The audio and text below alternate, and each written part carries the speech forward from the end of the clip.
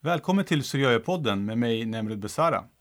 Dagens program kommer handla om musik, eller snarare om vår musik för oss Syriöje.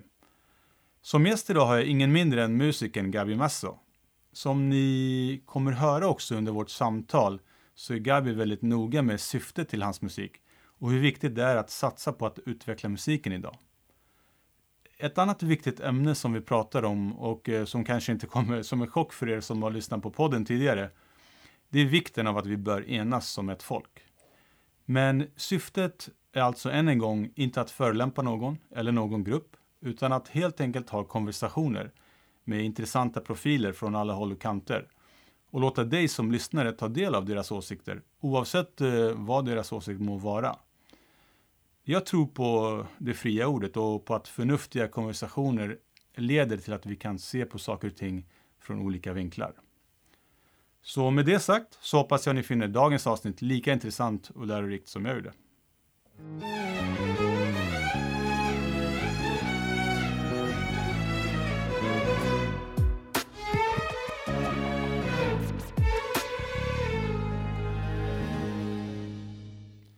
Okej, ni lyssnar på Syriöje-podden och idag ska vi alltså prata om musik.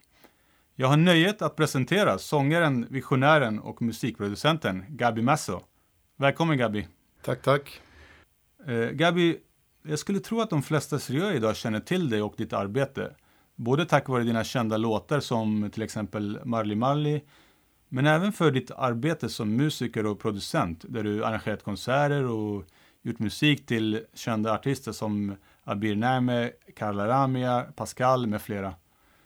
Men om vi backar bandet lite grann för att ta reda på vem Gabi Masso är. Berätta lite om din tidiga bakgrund och hur du kom in i musiken. Ja, jag är född i Qamishli, en stad i Syrien. Som många syrier tror jag känner till säkert. Föddes 78, kom med min familj, pappa, mamma och min tvillingsyra. Jag är tvilling då med Isla och min tvillingsyra. Och vi hamnade i Södertälje där många syrier hamnade då och nu också. Mm.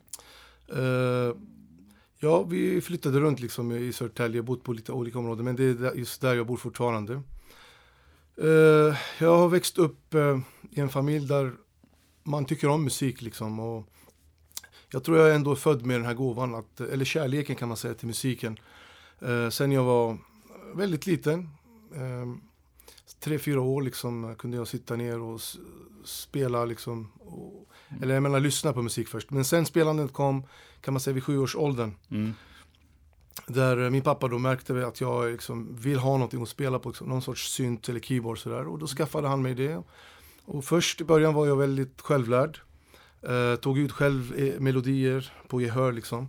Mm. Men sen eftersom min pappa är ju själv lärare och studerat och undervisat i Sverige också. Så tyckte han då att det är viktigt att man tar en väg där man studerar så att säga till sig musiken också. Inte bara att man lär sig på egen hand. Så då anmälde han mig då till kulturskolan i Södertälje. Mm.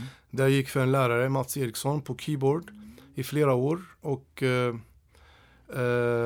men sen är det också så att eftersom jag är vuxen i Sverige så att säga. Man har ju lyssnat mycket på västmusik också. Allt från pop, rock, klassisk och sådär.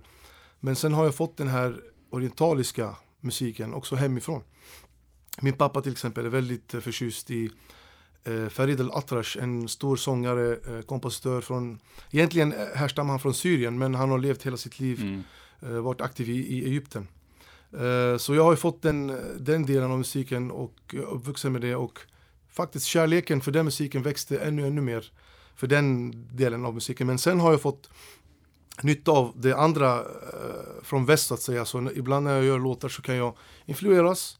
Mina melodier är väldigt mellanöstern, liksom orientaliska, men jag försöker ibland arrangera dem på ett poppigt, rockigt, och ibland renodlat mellanöstern, klassiskt liksom. Beroende på till vem jag gör det. Liksom. Så jag är ganska bred och mångsidig när det gäller det där. Ja, och sen med tiden så kom jag in i ett gäng så att säga, som sen kommer att bli mitt band, Qenne Shirin. hette det bandet. Vi var 5 killar under ledning av vår lärare då kan man säga. Josef Melke. Som ledde oss. Precis. Hur gammal var du då när du kom in i den gruppen? Jag kan säga ungefär 13-14. Ja, det var så pass tidigt. Exakt, och då samlades vi i föreningen i Södertälje. Och det är där vi träffades då allihopa i bandet. För vi alla anmälde oss dit, för han gav ju kurser där.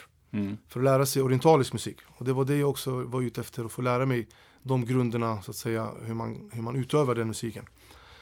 Så vi samlades där och lärde känna varandra, och sen till slut blev vi ett band och blev väldigt kända faktiskt, mestadels i Sverige, men sen lite i Europa också har vi varit och spelat med stora kända seriösa sångare som kan nämna några. Habib Musa, Blahad Lahad och Juliana Jundo från USA kom hit och vi turnerade med henne och så vidare. Det känns ju som att du var ganska klar redan från väldigt tidig ålder med vad du ville göra. Alltså du var väldigt inriktad och du fick även uppbackningen och skolningen. Jajamän, som sagt man var ganska motiverad vad man ville och när det gäller musiken för mig det är just det här kreativa som jag har haft det redan sedan jag var liten. Men sen har jag ju utövat att kunna spela. Senare när jag blev äldre så att säga, då kom jag in i Kulturama i Stockholm och studerade mer komposition och arrangering för att lära mig liksom hantverket, för hur man sen ska kunna skriva ens tankar och idéer på ett bra professionellt sätt. Så det här komponerande, det är egentligen det som jag tills idag, och producerande, det är det som jag mest brinner för. Men på vägen så att säga har jag ju som sagt spelat med stora sångare, seriösa sångare, och sen har jag så småningom sen börjat sjunga också. Precis, jag menar, du producerade ju musik åt många andra lite i skymundan innan du egentligen slog igenom som sångare, och man kan väl säga att du slog igenom med låten Marley Marley. Stämmer bra. Det var väl 99 om jag inte minns helt fel. Exakt, du har koll. 99 kom jag ut med den som singel, ja. Och du var ju ung då, ni var 19 år, 20 år? Jag var 20 kan man säga. 20 år, ja. 20 år, ja. Ja, och jag antar att hela din värld måste ha kastats upp och ner när du slog igenom. Ja, det verkligen. Ja, för att jag har aldrig egentligen haft drömmen eller ambitionen att just bli en sångare eller sådär. Utan som sagt, det är själva komponerandet, och när jag har komponerat och gjort låtar, alltså med sång, låtar där det är text och sång, så har ju jag automatiskt utövat min röst också. Alltså jag har ju tränat den. När man gör låtar, du vet, man sjunger ju hela tiden, och så då tränas ju rösten också. Och med tiden så har man ju fått en ganska bra röst där man kan verkligen få ut musiken på ett bra sätt.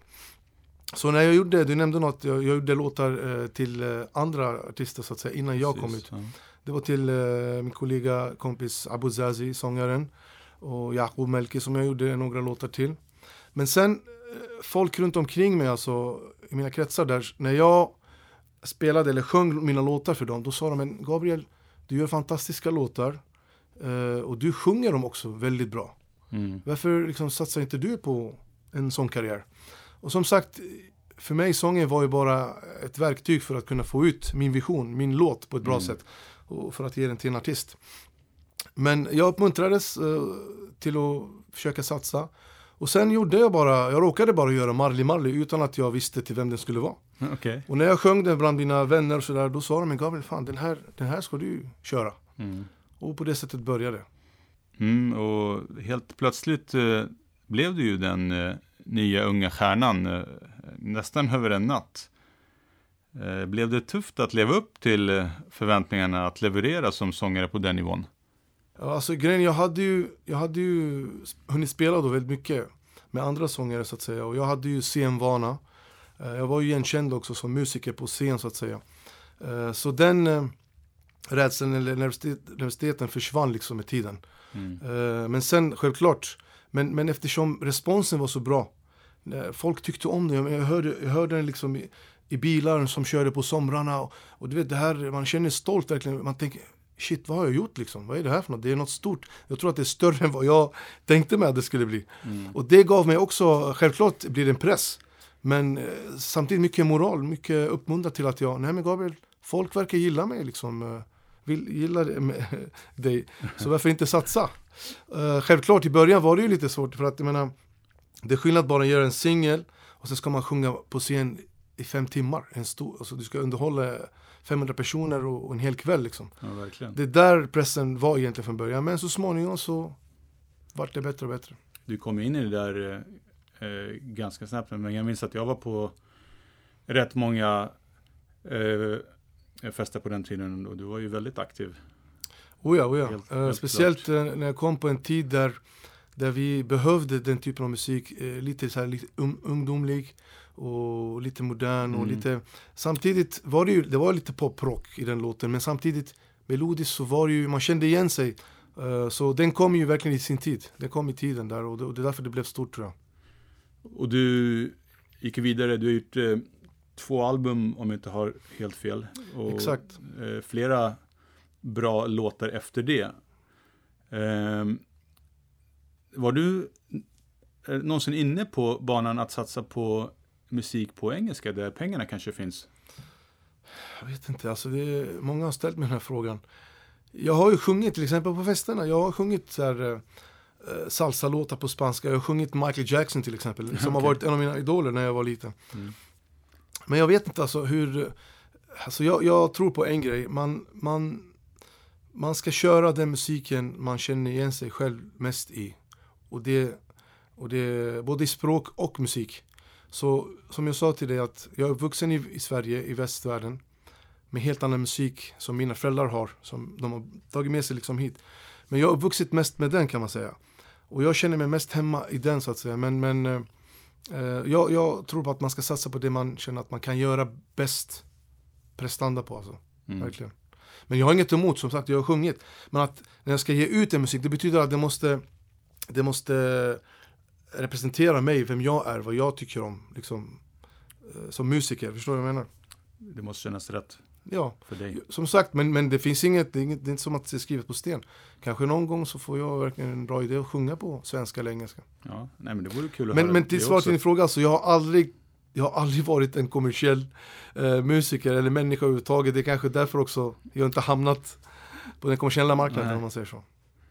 Okej, och de senaste åren så har du ju gått över helt egentligen till att tonsätta och producera egen musik.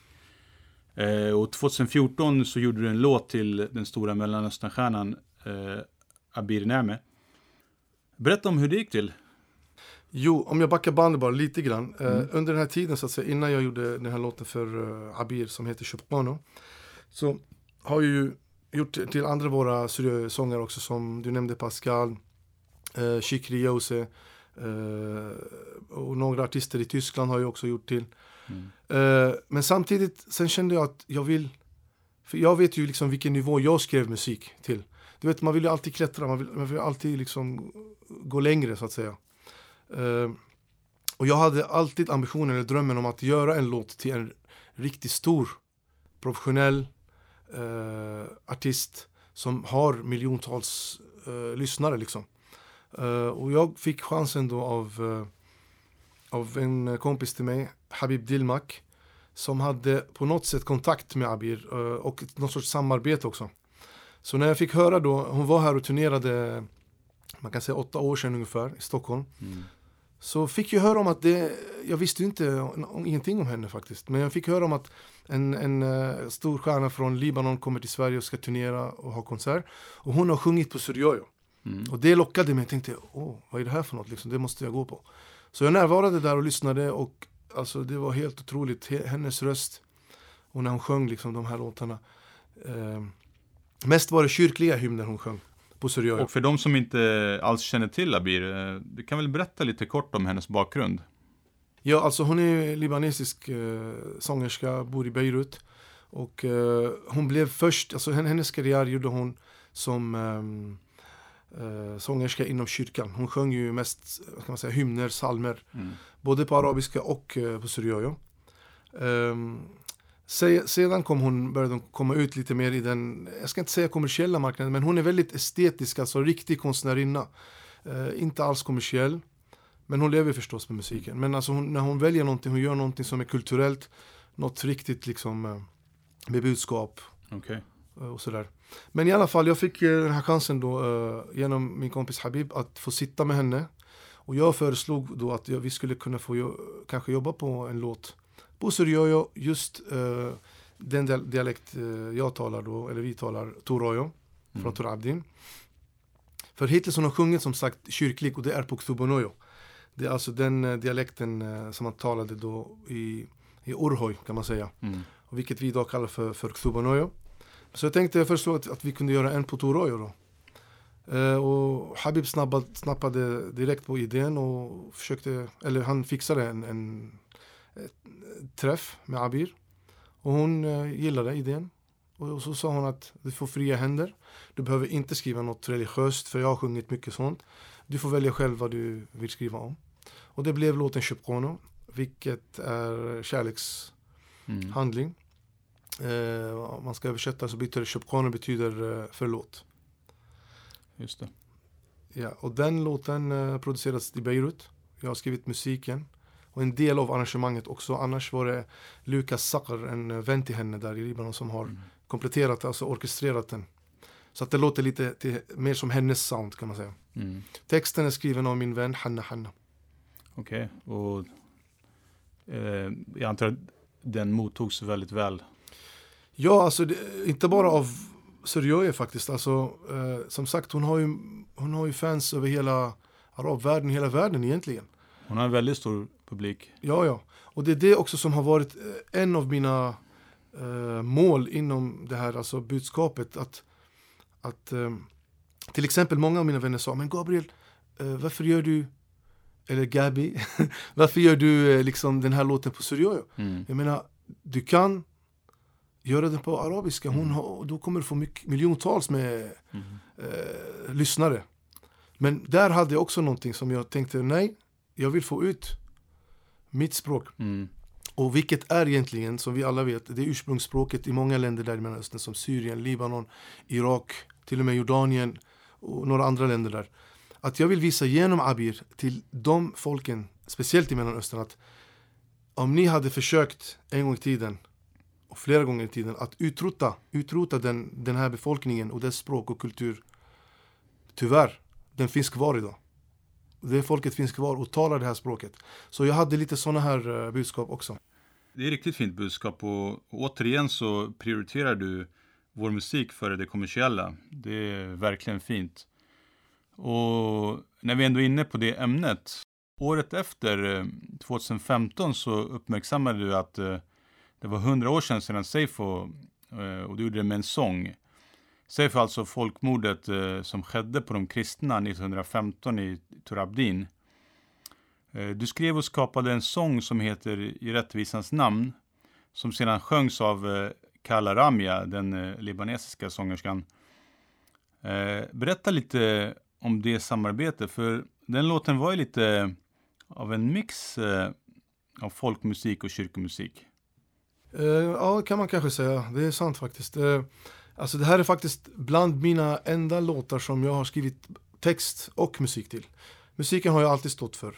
Men text har jag sällan skrivit. Men just den här valde jag att skriva för att det var som sagt 100 år sedan Seifo. Och just den tiden så att säga, du vet, förföljelserna pågår fortfarande av Daesh och IS, du vet, får alla att flytta och lämna sina hem och allting. Så det påverkades ju väldigt mycket av faktiskt. Så jag kände att nej, jag vill skriva det här. Så jag satte mig, det är klart jag är ingen rutinerad textförfattare, men det tog sin tid, men jag bestämde för att jag ska skriva det här. Och jag kan berätta bara lite kort historia, liksom lite förberedelserna. Absolut. Eller bakom den här låten. 2015 som sagt, det var 100 år sedan Seifo, och det var ju många föreningar och Syriöföreningar som ville på något sätt göra någonting till minne av det där, va. Och det var en av föreningarna då som bestämde sig för att göra en stor konsert till hyllning då. Och då var det några vänner till mig då som Elias Sassi och Jakob Denha som skulle arrangera så att säga det här med musikerna och musiken, vad som skulle framföras på den här konserten. Och de hade till uppgift då att kontakta många låtskrivare både musiker och textförfattare, att just för den här konserten förbereda nya låtar. Skrivna just om den händelsen så att säga. Då pratade de med mig och jag förberedde den här låten då, och det var just först den här konserten den skulle framföras för första gången. Hur som helst, då bestämde de och kom överens med föreningen om att den skulle kosta, alltså musiker och allt det där skulle kosta, låt säga en viss summa. Och då föreningen kommer överens och säger okej, fine, det här fixar vi, det är bara att köra igång liksom. Då satte han satte igång med repetitioner, med kören, med orkestern hann vi inte, men alltså med kören i alla fall. Och så bara några månader innan så backar så att säga föreningen från det här och säger att nej men vi kan inte satsa så mycket pengar på det här och det är för dyrt och sånt där va. Och då kollapsade alltihop, de kom inte överens och då kunde konserten inte längre bli till så att säga. Och jag stod bara där och tänkte, men herregud, alltså vi har så länge pratat om just det här med Seyfo-händelsen och nu är det 100 år liksom, alltså kan man inte göra någonting som liksom bara så att markera eller göra sig hörd. Hallå, världen, folk lyssna. Alltså, förstår du? Och jag tror det bästa sättet att göra det på, det är genom musik. Tror jag faktiskt. Du når mycket. Du når många, du når alla i världen. Speciellt om det är fin musik, fin text. Det kommer direkt in i hjärtat. Så jag tänkte, nej, jag måste göra någonting av det här. När jag ändå hade gjort låten. Den är klar, text och musik. Så jag bestämde mig, okej, ska jag göra det, då ska det vara någon artist som har ändå popularitet. Och då blev det Carla Ramia. Hon är faktiskt känd mest i Libanon då, men har också fans runt om i hela arabvärlden så att säga. Och som sagt, det skulle vara på Syriö, det var också ett villkor, självklart. Och till slut så var jag tvungen att själv skaffa sponsring för att ingen av våra föreningar, förutom då kan man säga en förening, ungdomsföreningen AUF måste jag nämna, och kyrkan i Hallonbergen och privata personer som Shafiq Malki, Jalal Bashir, Adib Masso, min far då, Nabil Barmasi, många andra. Och jag tackar dem tills idag faktiskt, för att jag tycker det här var egentligen uppgift för alla organisationer, kulturella, liksom kyrkor, föreningar, de borde sponsra en sån här grej, för att jag känner inte att man har gjort tillräckligt. Vad tror du skälet var till att man inte gjorde det? Alltså du nämnde ju här precis att så fort liksom det kommer på tal om pengar så att många drar sig av olika skäl. Alltså jag vet inte. Antingen tror de inte på idén eller så vill de inte av någon anledning. Och jag tycker det är synd. Ja, jag vet inte vad man ska säga mer. Det är tragiskt måste jag säga. Ja, verkligen. Men låten var ju otroligt bra och för er som fortfarande inte har lyssnat på den tycker jag pausa det här nu. Gå in på YouTube och lyssna på den. Vi väntar, det lovar vi. Gabi, om vi går vidare för att prata lite om då vår musik. När vi som Syriö, när vi pratar om vår musik, vad är det egentligen vi pratar om? Vad är vår musik och hur såg den ut i hemlandet innan vi kom till Sverige? Alltså egentligen, det här har varit en kontroversiell fråga. Många har snackat om det här. Vad är Syriö musik och vad... många, alltså idag, det vi egentligen kan referera om vi ska gå väldigt långt tillbaka i tiden, det är egentligen mycket av den musiken som vi har kvar i den syrisk-ortodoxa kyrkan. Och det är alltså väldigt mycket så här hymner, psalmer. Det kan man säga, det är den äldsta vi kan säga, det är Syriö.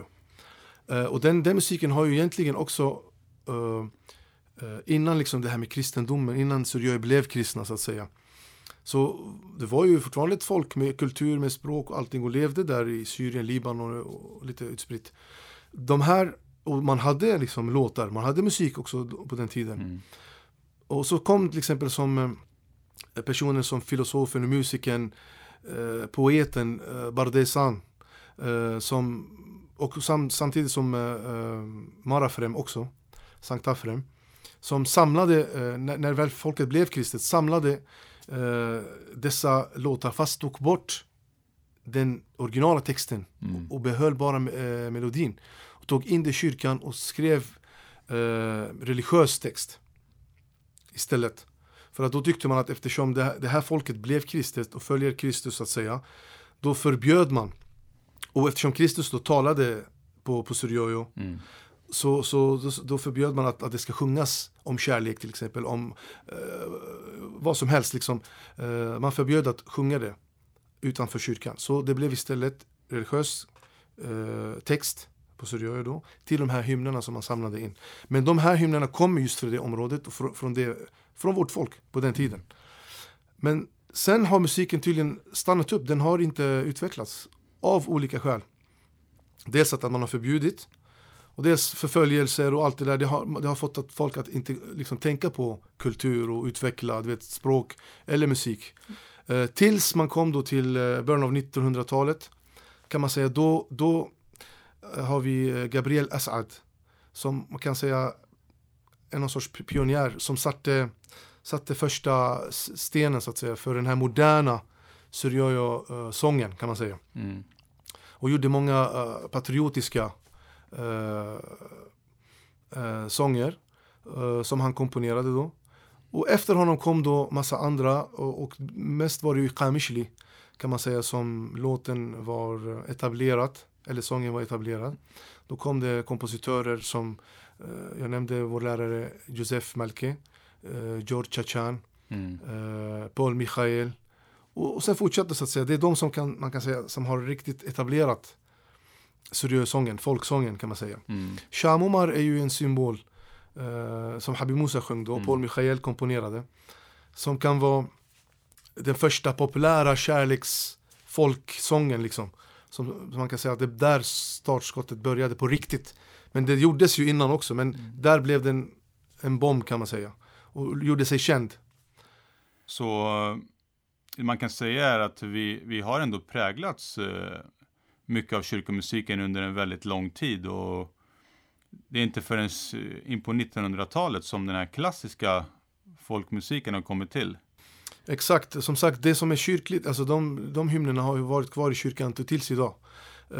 Men sen de här moderna kompositörerna, kan man säga, från 1900-talet, de har ju, vissa har kanske försökt att påverkas lite grann, inspireras lite av den här som vi har i kyrkan då, och göra lite, alltså bygga lite på den typen av musik så att säga. Men jag tror de flesta som har jobbat under 1900-talet har mest påverkats av den musiken som har funnits kring dem, runt omkring dem. Precis. Det kan vara arabisk musik, det kan vara turkisk, det kan vara kurdiskt till och med. Det beror på var man har varit bosatt geografiskt så att säga. De personer som har jobbat med den här musiken och skapat ny musik. Men som sagt, många försökte ju att behålla lite av den här kyrkliga känslan också. Ja, för jag menar, självklart har vi som folk påverkats av den lokala musiken där vi har bott, men har inte vår musik haft en påverkan också på till exempel den turkiska och arabiska musiken? Oh ja. Men tänk enkelt bara, om vi säger att rent kulturellt och rent det här för Suryoyo-folket, om de har funnits i de länderna mycket tidigare än till exempel araberna som kom från arabiska halvön, till och med turkarna sen efter en tid tog över, du vet, osmanerna och sådär. Det är klart, de har ju adopterat den musiken som fanns där innan dem och inspirerats mycket av det. Tills idag, om vi lyssnar till exempel på turkisk sufi-musik eller klassisk musik eller folkmusik, vi kan ju höra att det är väldigt mycket taget eller likt den kyrkliga vi har idag. Men det som har varit skillnaden, det är att de har kunnat utveckla den mycket mer än vad vi har kunnat utveckla den. För våran har bara funnits kvar i kyrkan utan att någon har vågat kanske ens, för det var förbjudet. Ja, nej, vi har inte alltid haft kanske prio på just musiken. Nej, exakt, det var så jag menade. Ja. Och så är det ju, jag menar, eftersom de nu har utvecklat den musiken de inspirerades av från början, nu på nytt har vi börjat ta av det de har utvecklat vidare, förstår vad jag menar? Nu tar vi av det så att säga och skapar musik lite grann. Så det har vänt om lite. Intressant, verkligen. Och när vi Suryoyo kom hit till Sverige på 60-, 70- och 80-talet så var vi ju väldigt aktiva med folkmusiken. Jag vet att när jag växte upp så var det ju i princip det enda vi lyssnade på hemma, kanske inte så konstigt för mig med tanke på att båda mina föräldrar var väldigt musikaliska. Min pappa spelade instrument i band och min mamma sjöng. Men ändå, utan att låta för dramatisk, så känns det idag som att folkmusiken har tappat väldigt mycket, nästan försvunnit helt idag. Håller du med om det? Alltså, det beror på hur vi ser på saker, men alltså, jag förstår vad du menar, för att det enda plattformen idag som vi kan ha, eller som vi har, eller sättet vi får ut vår musik, som vi kan höra vår musik, det är faktiskt mest på bröllopar i dagsläget. Man har försökt, jag har varit en av personerna, försökt göra konserter där man bara gör, där centrum, där musiken ligger i centrum. Folk kommer dit bara för att lyssna på musiken. Och då har man försökt framföra riktigt liksom musik, klassmusik, där det är riktigt arrangerat och riktigt bra gjort. Men om vi ska återgå till brölloparna, ja, det försvinner mer och mer faktiskt.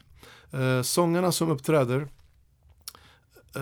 jag vet inte varför, men många av dem prioriterar att sjunga andra typer av musik och språk på våra enda ställen vi kan liksom få ut vår musik, vilket är bröllopar och fester och sådär.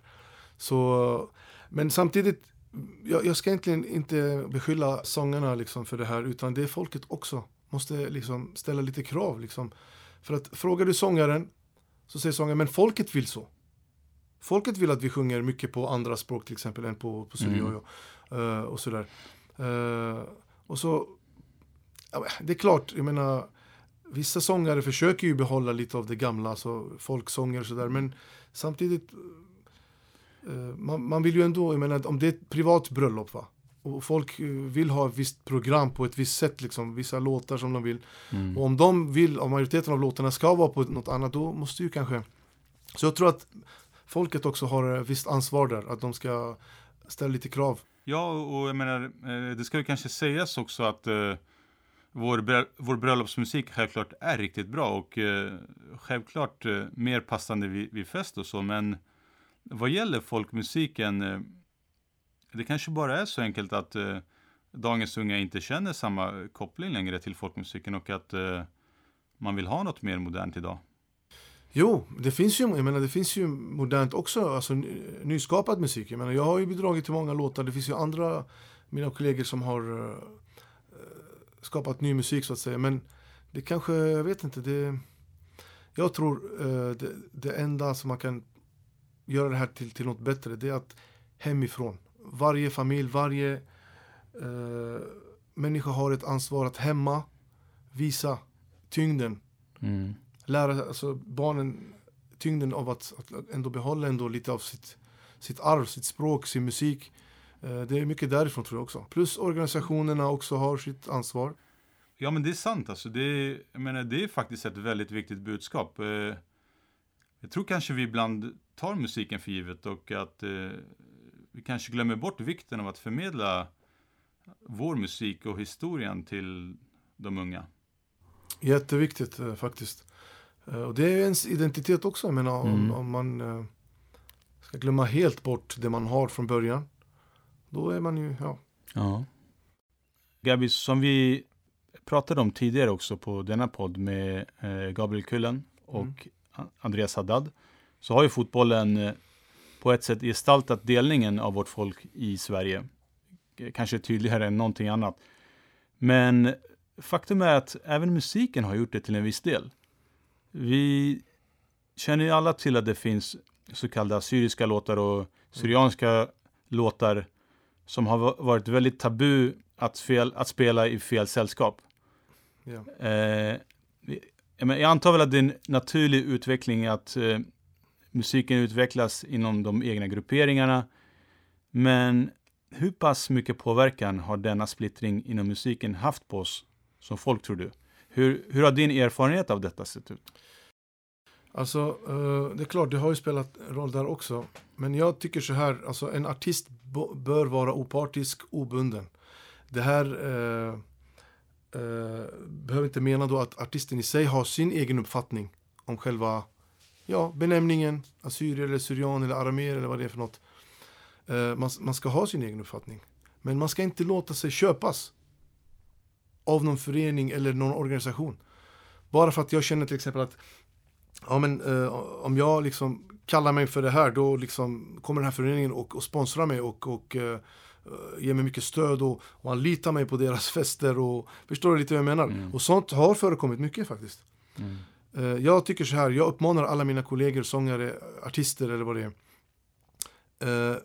Jag har för respekt på vad ni har för uppfattning och vad ni känner rent när det gäller folkbenämningen och sånt här. Jag har inget emot det, verkligen. Men bekämpa inte eller strid inte emot andra. Du ska vara opartisk. Om någon försöker köpa dig, då ska du sätta stopp för det. Du ska ha dina villkor, du ska ha dina mål.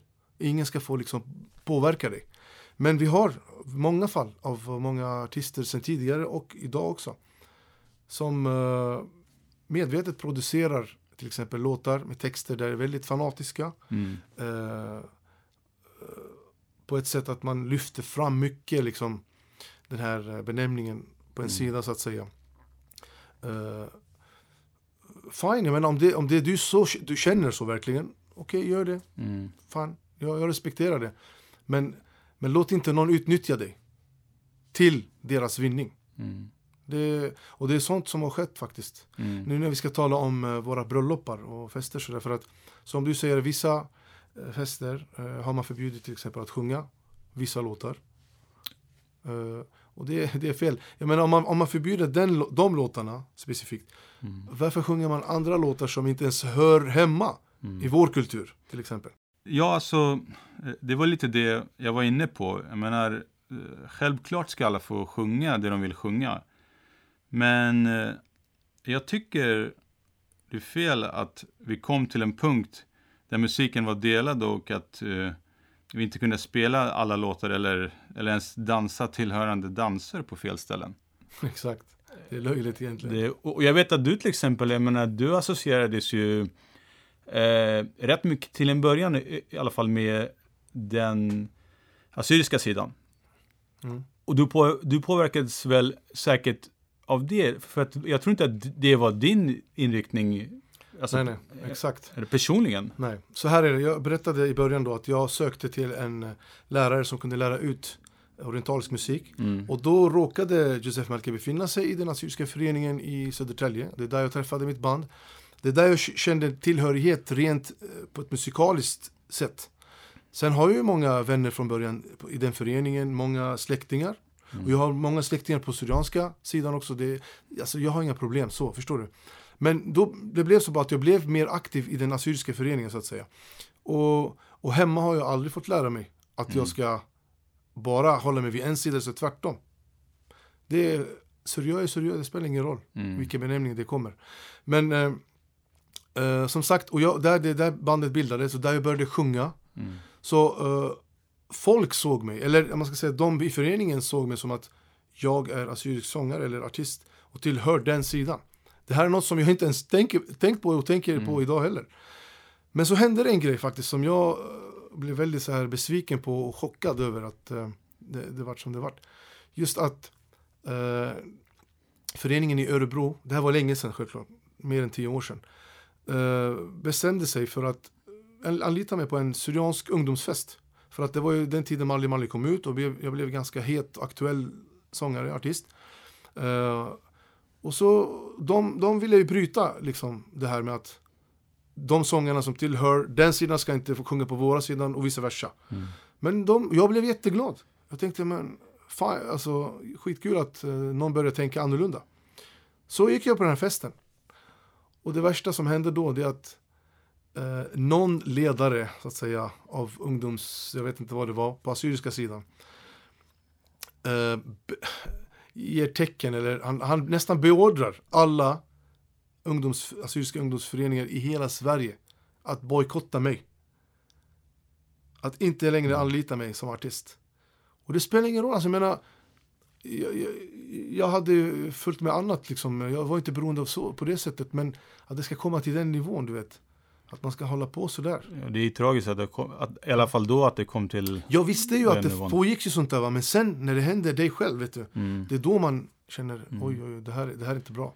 Ja, nej men exakt, det var lite det jag försökte få fram. Jag menar, du som är inne i det, hur pass mycket påverkas du? Hur pass mycket ser man och hur har den utvecklingen sett ut? Tyvärr inte så bra. Men jag ska säga också att de musikaliska projekt eller konserter som verkligen har varit opartiska och bundna till någon och som har lyckats jättemycket, det är på grund av att sådana individer som jag och några andra som har haft den här drömmen och ambitionen att göra någonting. Och det är just på grund av sådana personer som det blir sådana här konserter men ska man förlita sig bara på en organisation eller sådär, antingen blir det inte av det på grund av man till exempel är lite sådär, nej men alltså jag vill inte bara sjunga om det här, jag vill ju sjunga lite annat, ja men då så, fine. Då får du ingen sponsring. Alltså, nu tog jag ett grovt exempel. Men det pågår mycket sånt här. Jag har velat flera gånger göra projekt, men har begränsats på grund av att jag inte kan hålla mig till en viss text som nämner en viss grupp. Alltså, förstår du vad jag menar? Det är sorgligt. Men jag tillåter inte det här begränsa mig, eller jag fortsätter och kämpar. Hur går vi vidare från det, tror du? Alltså rent musikaliskt? Alltså, rent musikaliskt. Folk bör nu snackar jag inte bara om alltså, organisationen och dess ledare och sånt där. Alltså folk måste börja fundera idag och ställa lite krav och inte låta sig styras av liksom andras idéer och sådär, utan måste ifrågasätta. Alltså, om jag är medlem i någon förening, oavsett vilken det är, vet jag, har jag någon gång stannat upp, vet jag varför jag är medlem i den här föreningen?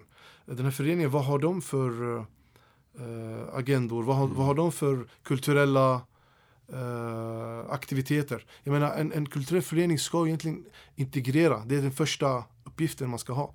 Integration i det landet man bor och ena och inte splittra.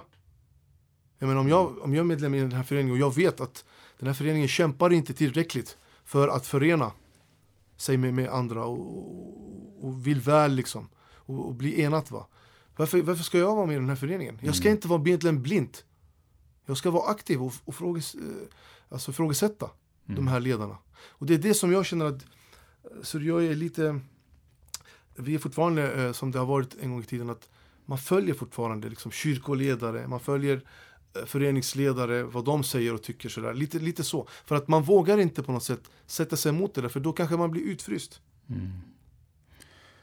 Gabi, alltså du brinner ju onekligen för att vi ska bli ett enat folk, och du verkligen strävar med din musik också att representera oss som ett enat folk. Och jag menar, det är, som du säger, det är inte lätt.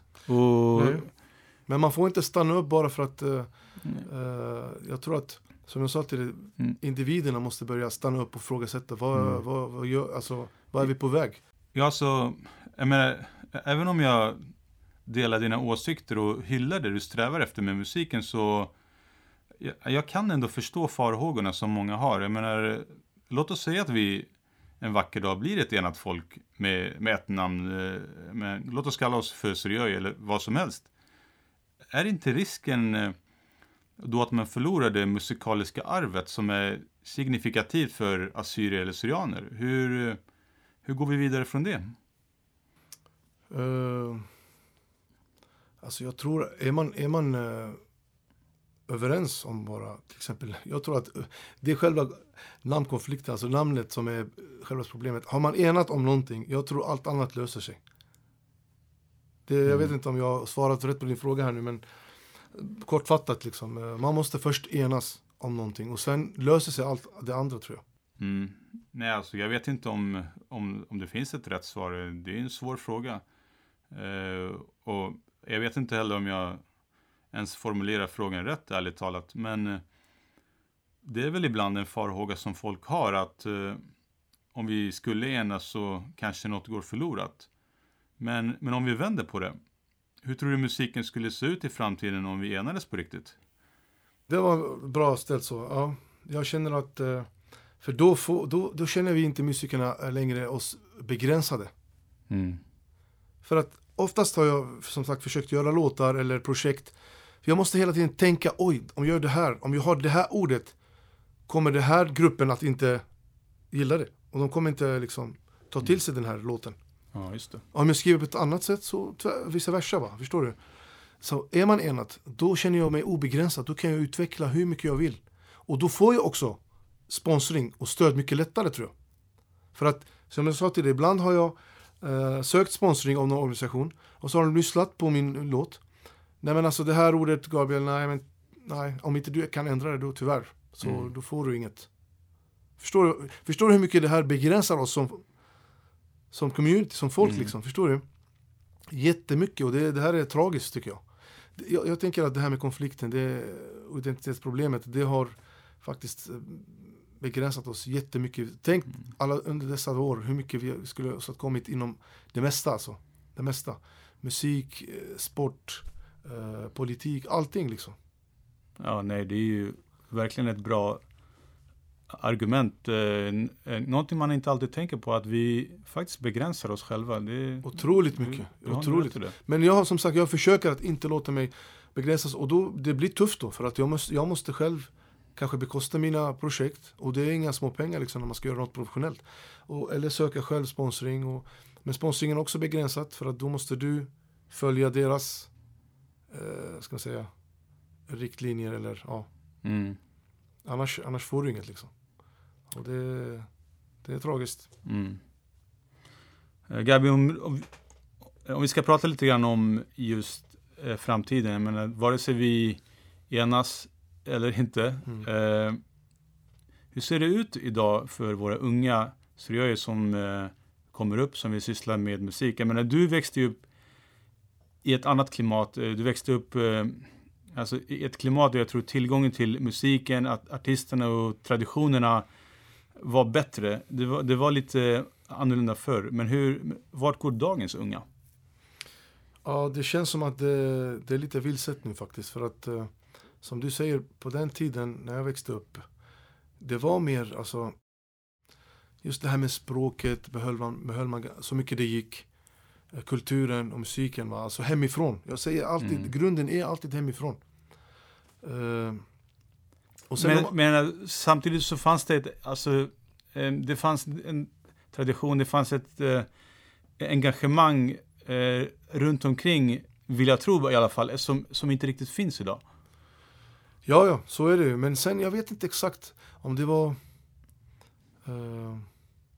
Jag vet inte hur man har kommit ifrån det där faktiskt. Jag kan inte direkt på rak arm beskriva det.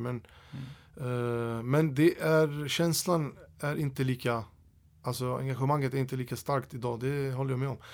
Och jag kan tänka mig brölloparna. Det är där folket samlas. Glöm inte det.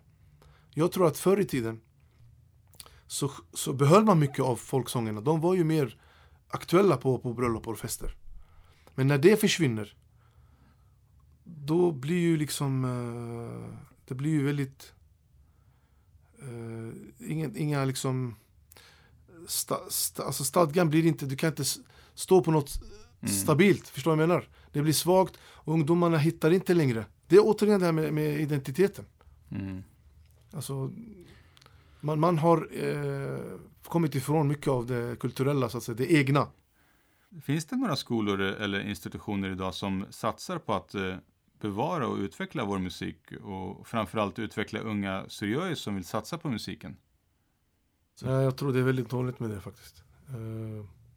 Jag har tyvärr inte tiden längre. Alltså jag hade gärna velat göra någonting, men jag gör det på mitt sätt. Av den tiden jag har, jag menar, jag har ju familj och jobb och sånt där, va? Så jag försöker göra det genom mina produktioner, va? Och behålla och bevara och få ut, va? Men just institutioner och skolor, idag är det finns säkert, men jag hör inte så mycket om det. Och då måste det betyda att det inte är så stort. Tyvärr. Nej, jag tror inte det. Gabi, du nämner ju att vi allihopa har ett ansvar vad gäller musikens utveckling. Hur tycker du att folket kan hjälpa att utveckla musiken och stötta musikerna? Ja, alltså först och främst måste man ju veta vilka musiker som har kapaciteten och möjligheten att utveckla musiken. Va? Det är inte, jag menar, vi har ju många musiker idag, sångare, artister vad du vill. Men det är inte alla som har den förmågan. Både alltså kunskapsmässigt och både liksom, ja, att kunna utföra det på ett bra sätt så att säga. Så att det verkligen utvecklas och går framåt.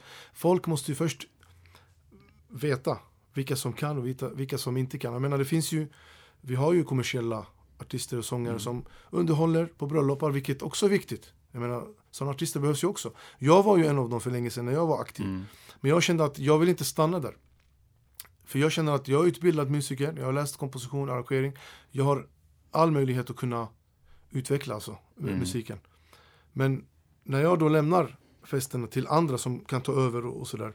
Men då känner jag att då vill jag också att många kan sponsra mig. För jag själv klarar inte av det, rent ekonomiskt och rent liksom av annat. Man själv har ju familj och tiden är väldigt dyrbar som du vet va. Men mitt tanke är inte heller, jag har inget mål att tjäna någon peng på det där. Utan jag har mitt jobb och jobbar i min takt. Jag behöver bara ha en sponsring för att kunna utveckla den. Alltså nu kanske jag drar ett dåligt exempel här nu, men att om vi går in i ett varuhus, Maxi till exempel. Vi har massa olika köttprodukter.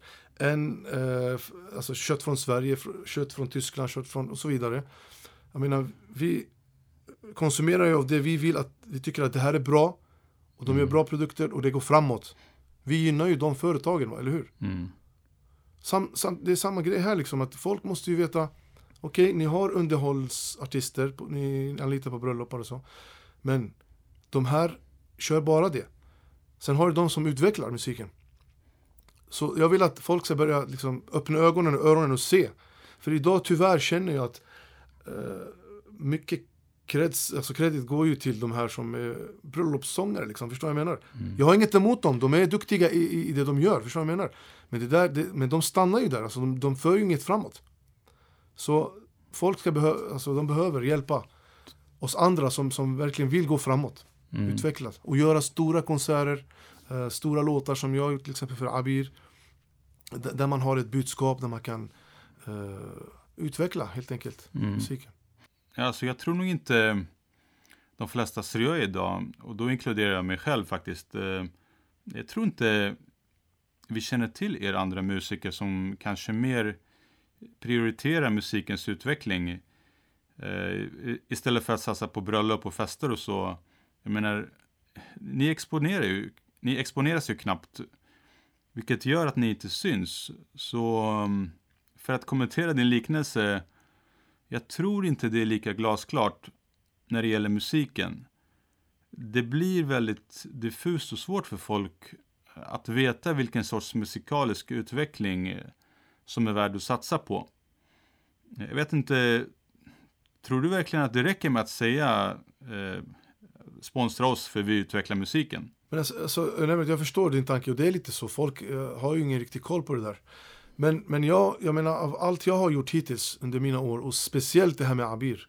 Jag menar, låten till Abir och Karla Ramja. Det är liksom stora artister, det är professionella artister som på hög nivå liksom, som har miljontals lyssnare över hela världen.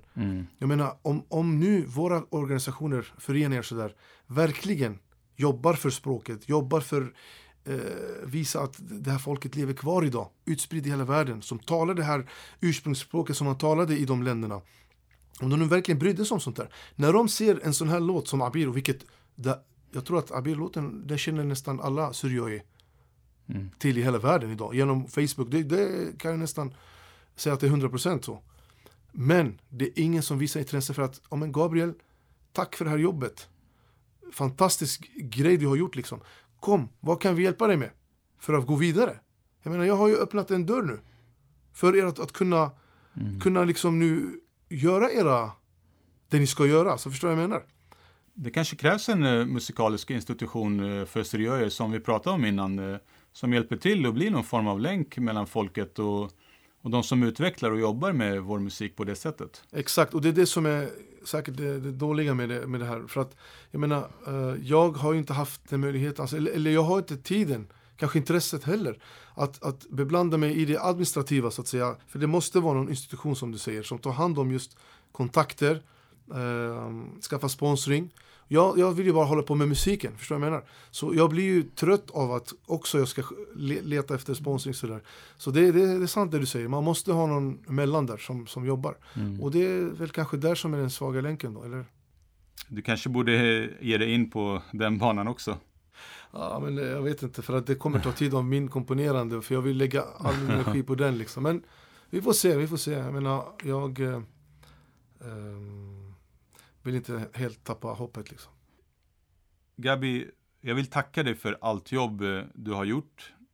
Du har verkligen skänkt oss grym musik och glädje under en lång tid. Och vi är många som har följt dig under alla dessa år och vi kommer självklart fortsätta att göra det. Och fortsätta stötta dig i din fortsatta karriär. Tack så mycket, det är kul att höra faktiskt. Som sagt, jag kommer fortsätta och det är liksom en hobby också för mig. Jag brinner för det här. Jag kommer fortsätta och den som öppnar ögonen för det jag gör och öronen menar jag och sen kanske vill hjälpa till för att komma ännu längre. Det skulle jag uppskatta, men annars jag fortsätter i min takt. Gabi, innan vi avslutar, är det någonting du vill hälsa våra lyssnare? Inget speciellt mer än att som sagt vi ska ju försöka gynna alla artister och musiker på sitt sätt liksom. Men vi får inte glömma de som också lägger all energi och pengar på att produktionen ska bli bra. Och ingen ens tanke på att själv tjäna pengar på det, utan som sagt man går själv och sätter det och satsar på det för att produktionen ska bli bra, och man hoppas att den grejen inte går till spillo, att det verkligen når folk och folk uppskattar det och sen förhoppningsvis kanske hjälper till ytterligare projekt när man väl ber om det. Alltså det är inte så att jag vill att folk ska ringa upp hallå, vad vill du ha för hjälp? liksom sådär. Men att när man väl liksom ber om lite hjälp så att säga, antingen av en organisation eller vad som helst, en privatperson. Jag tror att av det jag har gjort nu så har jag lyckats, tror jag, förklara eller visa vem jag är som musiker och producent och vad jag kan åstadkomma så att säga. Så det är upp till folk nu och agera. Okej, med den uppmaningen så avslutar vi dagens avsnitt. Än en gång, ett stort tack till Gabi Masso. Gabi hittar ni både på Facebook och om ni vill lyssna på hans musik så finns han på Spotify och YouTube. Till er lyssnare så vill jag som vanligt passa på att tacka för ert stöd och feedback.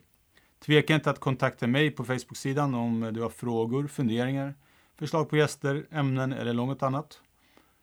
Jag önskar er en god jul och ett gott nytt år och vi hörs igen i januari.